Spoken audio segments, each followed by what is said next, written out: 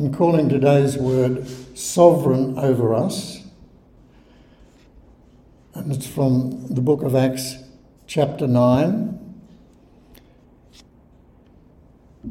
And just to say that the book of Acts is officially called the book of Acts of the Apostles. But many say that it could be renamed as the book of the Acts of the Holy Spirit, because it was God acting sovereignly through the Holy Spirit in people who had yielded their will to his will for their lives. And that is a key to understanding the sovereignty of God. In chapter 9, we saw the sovereign work of God in changing the entire purpose of Paul's life, in bringing him into the eternal purpose of God on the road to Damascus. He heard the words of a messenger called Ananias, who was told to tell Paul how many things he must suffer for my name's sake. And that was in Acts 9, verse 16.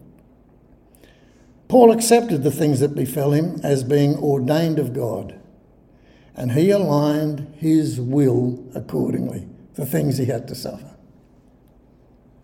And he saw the will of God being done on earth as it was in heaven, as God reordered him and his world around him. That's what the sovereignty of God does when we come into it by faith and offer ourselves to that.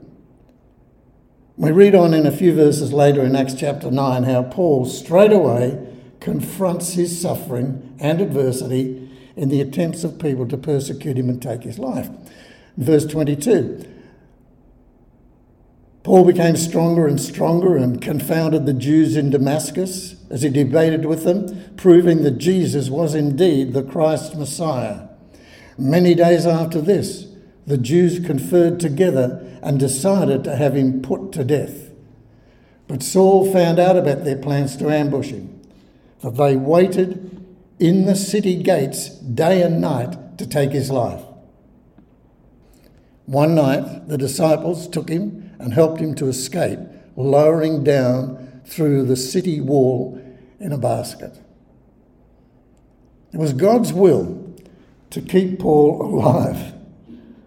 And despite the will of the would-be assassins, God was sovereign over Paul's life, the keeping power of God with somebody who has put their will into his hands.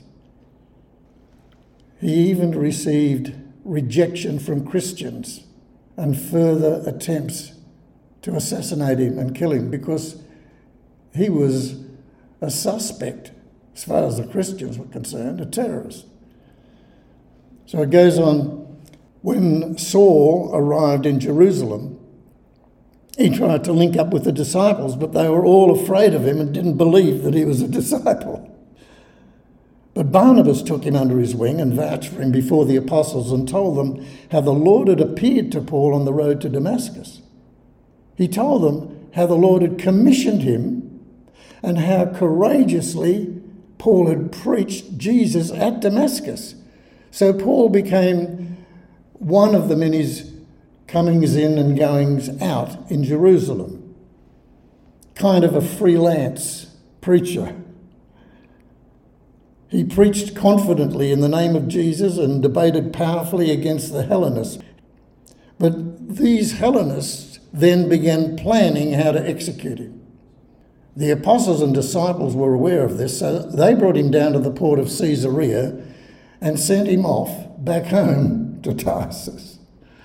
Now, even though Barnabas endorsed Paul as being commissioned by the Lord on the road to Damascus, Paul was not commissioned at this time by the other apostles, not for any special mission at all. He was just waved goodbye. And when Paul writes his letter to the Galatians, he introduces himself as Paul, an apostle, not from men, nor through man, but through Jesus Christ and God the Father, who raised him from the dead. That's in Galatians chapter 1, verse 1. This is who I am. As we see later in his letter to the Galatians, he was led to be alone with Jesus for 3 years and not receive teaching or counsel or revelation from any other person. Galatians 1:16. I did not immediately confer with flesh and blood, nor did I go up to Jerusalem to those who were apostles before me, but I went to Arabia and returned again to Damascus. Then after 3 years, I went up to Jerusalem to see Peter and remained with him for 15 days. He's telling us that the gospel he received was not from a human source. He didn't confer with the other apostles or anyone else.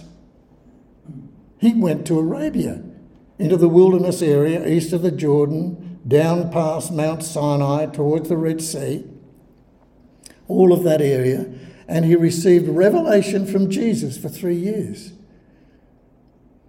He had something that only he could get a revelation from God for, because of the way he had to speak the gospel to non-Jews.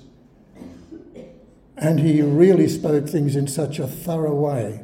Later on, Peter was to write, look, there are many things that Paul writes that some have difficulty with, but all scripture is from God. And he endorsed Paul, but he realised that Paul had a range of revelation that was, perhaps you could say, deeper and broader than theirs at the time. Everything progresses and develops. Paul would have fully understood that he had given himself to the will of God. And it's conceivable to compare those 3 years with the 3 years that the other apostles spent. The other apostles spent 3 years with Jesus, and people sometimes put that forward as a proposition. Maybe this was his 3 years with Jesus, but he received such revelation from God. And I do believe that he understood the sovereignty of God so much. Paul understood it fully because he also would have understood how Jesus had lived his own earthly life in asking his Father to reveal his will and his ways to him and his timing to him, a sovereign God. And that was for everything that Jesus did on the earth. Jesus himself said, I can do nothing by myself. I judge only as I hear, and my judgment is just, because I do not seek my own will, but the will of my Father who sent me. Paul would have realised that his own life had been repurposed and was being led by an unseen hand into unplanned events and confrontations, and being protected and kept alive and provided for amongst people whose lives were also being guided by a sovereign God. Ever since that meeting with Jesus on the road to Damascus, it was clear to Paul that everywhere he went, Jesus was there. Everything that happened to him was something that the Father had arranged.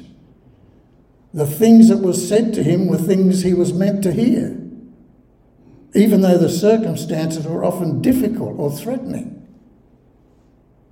He simply knew that things came to pass that he would never have expected to happen if he was totally in charge of things. Now that is a mindset, would you agree? He would have to be thinking about that all the time. What's next? He would certainly make plans. He often did. He would say, I think we'll go there, and the Holy Spirit would say, no, not this time, Paul. I mean, you're allowed to make plans, of course you are, and we do our best. But he was always there with the understanding that God could intervene at any time for his purpose to be done. Wow, that's a way to live, isn't it? And I do believe God invites us into this.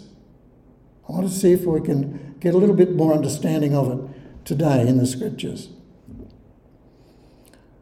Paul would have also understood the quandary of God's sovereignty and our own free will. Because before he met Jesus and received the Holy Spirit, he had chosen to do whatever his conscience told him was right in his own sight. He was a good man in that sense. He wanted to do what God prescribed in the law. But he had no perception of the sovereignty of God in his life. He thought he was just making his decisions. And I'll get those Christians and I'll do you a favour, God. It was only in retrospect that he would have understood that God's hand was always upon his life in all of his struggle between the good and evil within him. Even that's a revelation. You can say, oh, well, I know you're sovereign now, but you probably weren't sovereign over me in all the terrible stuff I get into. And God says, look, I was there. Don't make any mistake about that. But you had your free will to operate in. These are difficult things for the human mind to comprehend. He knew God now in a different way, and he faithfully yielded his will to God's will. He could now witness the wonder of God's sovereignty because he had yielded. He had offered himself, and he believed that God was going to be doing all the stuff now. An unbeliever would say, you are mad to believe in such a wonder as God's sovereignty. I would say it just doesn't work that way. Paul was now in a different world where the laws of cause and effect become radically different. Paul had given himself to the will of God, and we know the way he was now thinking after receiving his life-changing revelation from Jesus. He knew that by placing his life in God's hands for the Father's will to be done, that he was a partner with Jesus in bringing God's heavenly kingdom order to the earth. Now that's on offer. Paul never claimed to have become perfected in this pursuit. We don't perfect this. Jesus did. But Paul said that he was always pressing towards that mark, that upward invitation from God. Let the kingdom come. Paul said, yes. Sorry about my behaviour there yesterday and my irritation at the circumstances. Thank you, Lord. When people pray, thy kingdom come, thy will be done on earth as it is in heaven, they may sincerely believe in that as a possibility that might happen someday, but not believe for that to become a living reality in the here and now humdrum of their lives. Well, let's change our thinking a bit. Let's pray that prayer and mean it. Paul knew what he meant when he prayed that prayer. Here we go again today, Lord. Your kingdom come on earth as it is in heaven. Here I am. The world's culture, especially in these days, tells us to make our own plan, own it, work hard, and it will deliver. Many Christians believe that they can claim any scripture and own it, and believe hard and ask God to do it, and he will deliver. We're in charge. And that's understandable. If we put things in the category of standard, cause and effect, you do the best you can, knowing that it's up to you eventually. Well, thinking that it's all up to you. But Paul sees a greater mystery of God's sovereignty sitting above this limited concept. Now, I don't think the company that I'm in here really differs at all from the way Paul looked at things, because there's something about the Word of God that gets into you that causes you to want his will to be done anyway. And I know people in the business world and other areas of the workforce who do make plans, but they put them in God's hands, seeking to align them with the order of his kingdom. They do that with a sincere heart. And they do work hard, and they see God sovereignly at work in their work. You know that happens. And they can think, oh, wow, Lord, what a blessing that was. I didn't think you would do that wonderful thing. And God says, my child, you were working to a principle of surrendering your day's work into my hands, and look what I've done. Get used to that.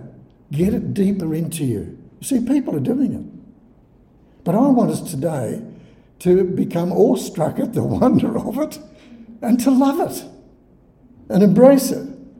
I know people who pray to God in their need and surrender their prayer into God's hands for his will to be done, and they give thanks and they see God sovereignly at work in their lives, because they're not demanding that God does things.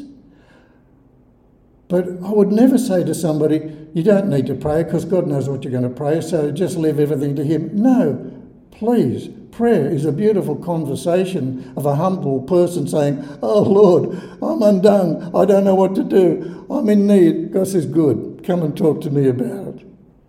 Bring those things to me. Humbly. And the peace of God will guard your hearts and minds. Of course we bring our petitions to God. And we do get specific about things. We're real. And God's real. But then we put it into his hands.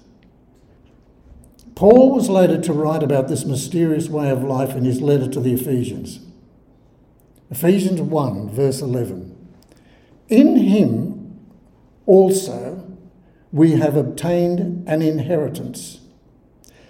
This is in Jesus. We've obtained an inheritance. And that word inheritance is an allotment. It is something that God has ordained. An inheritance. Being predestined according to the purpose of him who works all things according to the counsel of his will. Let me just say that colloquially. In Christ, we were destined to fulfill the plan of God, who accomplishes everything according to his design for us. So the word predestination is about purpose. It often seems to get limited to whether you go to heaven or not. No, it's about here and now,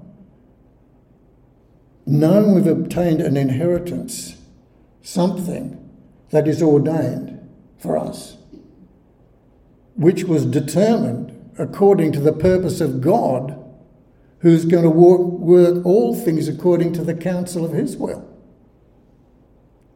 That's predestination. Predestined. In fact, the word predestination isn't in the Bible.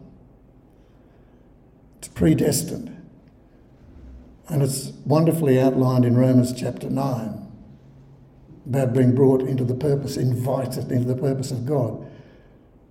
It is an act of faith. Father God, the divine overseer of our lives, sovereign over us, is able to work all things together for his will to reorder and direct our lives in his way and in his time.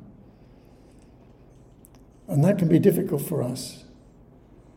I don't mind the Lord doing things in his way, but sometimes his time, I would rather be more in charge of that myself. But I'm not allowed to do that.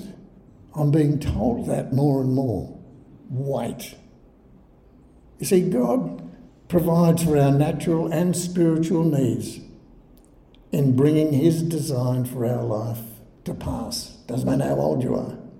He's always working on it and saying, are you in on this? In Matthew, there's Jesus' words, your heavenly Father knows that you need all these things, your natural and spiritual needs in your soul. But seek first the kingdom of God and his righteousness, and all these things will be added to you. It's a different kind of cause and effect. You do this, you watch God. So let's look at that scripture again. It's telling us that our Heavenly Father knows all about the burdened fretting of our own soul. And as our Father, he invites us to trust him for his provision and to align our thinking and believing in his timing and his way of reordering our lives. Thy kingdom come, reorder me according to the order of your kingdom. Seeking first the kingdom of God and his righteousness. In other words, being in alignment with his ways. And this also means inviting his correcting of us when we get off course. It's as simple as that. I think I blew that maybe yesterday, Lord. Is that gone forever? No. We're going around again with another opportunity. But it's good that you recognise your limitations. I'm still in this with you. We can believe that God has a sovereign plan for each of our lives that is based on his infinite wisdom, love, and purpose. God's providence involves his ability to orchestrate events and align them with his divine plan for our ultimate good as his children. What parent wouldn't love to be able to do that? Wouldn't God, as a father, love to have his son and daughter say, okay, I'll do it that way? God says, keep watching. Stay tuned in. Romans 8:28, all things work together for good for those who love him and are invited to live according to his purpose. Invited to live according to his purpose. Where's the invitation? We find it in Romans chapter 12, verse 1. I appeal to you, therefore, brothers. You see, Paul lived this way. He said, I'm not perfect, but this is what I'm reaching for, and I see it happening. And it's awesome. But he's saying to us, because I'm doing it, he says, I want you to do it. I'm a human being, so are you. And he's going to do it in a different way to each person. But it's going to be him, God, reordering your life and presenting things in front of you that you thought, these are above all that I could ask or think.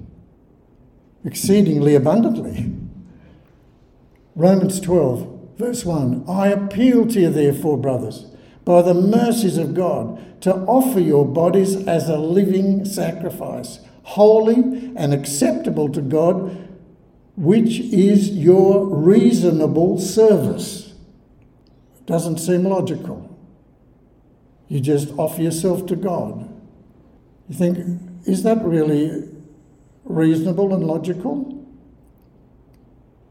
A person who didn't believe in God would say that is being incredibly passive, not getting up and doing the thing that you can do on your own. No. Paul says, this is your reasonable service. And in the Greek, the word is logikos latria, the logical way to serve him. Might not seem logical to somebody who doesn't have faith. But he's saying, offer yourselves and believe. So then, we can pray and seek God's guidance in our lives, because further on in that same verse and into the next verse it says, so that if you do this which is your logical way to serve him, you will know the good and acceptable and perfect will of God. That's what he's interested in. There is a process that's very straightforward. Here's the invitation. You offer that, you trust and believe, and then you'll see my perfect will. We can pray and seek God's guidance in our lives, knowing that God actively listens to our prayers and intervenes in response to them. While his ways may not always align with our human expectations, we trust that his intervention is always for our spiritual healing and growth and blessing, as strange as it may seem in the circumstances in which it arrives.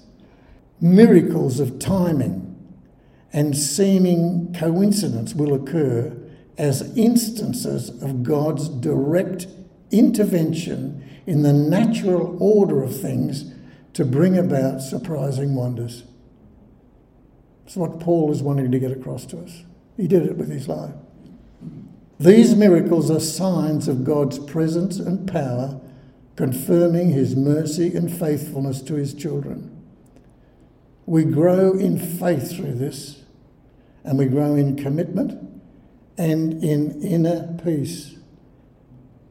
That is having your hearts guarded, your mind and hearts guarded by the peace of God, because there's a resting in that, not a passivity, but a resting of the soul, receiving the goal of your faith, the healing salvation of a fretting soul. And God says, come to me, bring your burdens here to me. I'll give you rest in your soul. So let's be encouraged that this is not an impossible task. It is something so counterintuitive to today's way of thinking of cause and effect. But that's another world. We live in a world where God is sovereign, and he invites us into his sovereignty, to witness it, to wonder at it, and to praise him for it, and to share the good news of it. Encourage others to trust God for their lives. Amen.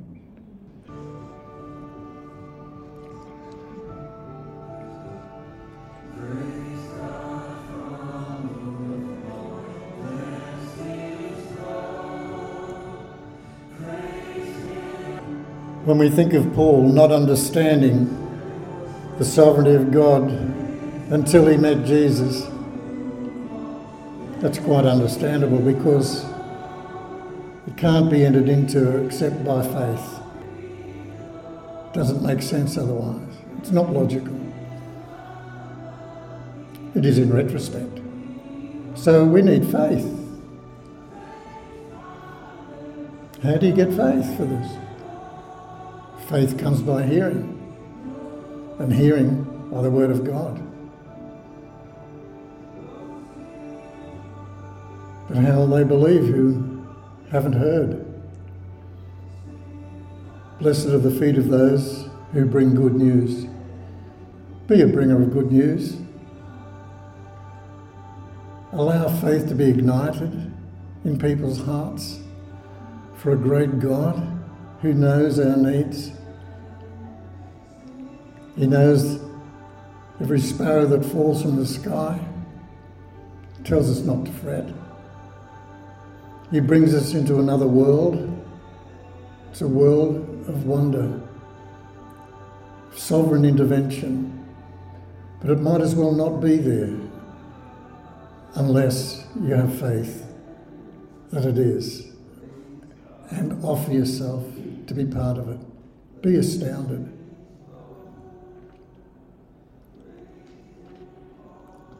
That's the hope we live with. It's not cheap. It costs everything. It costs our will.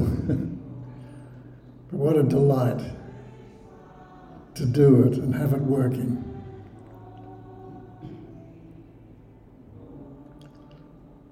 Lifted above the cause and effect of human effort, the works of faith now.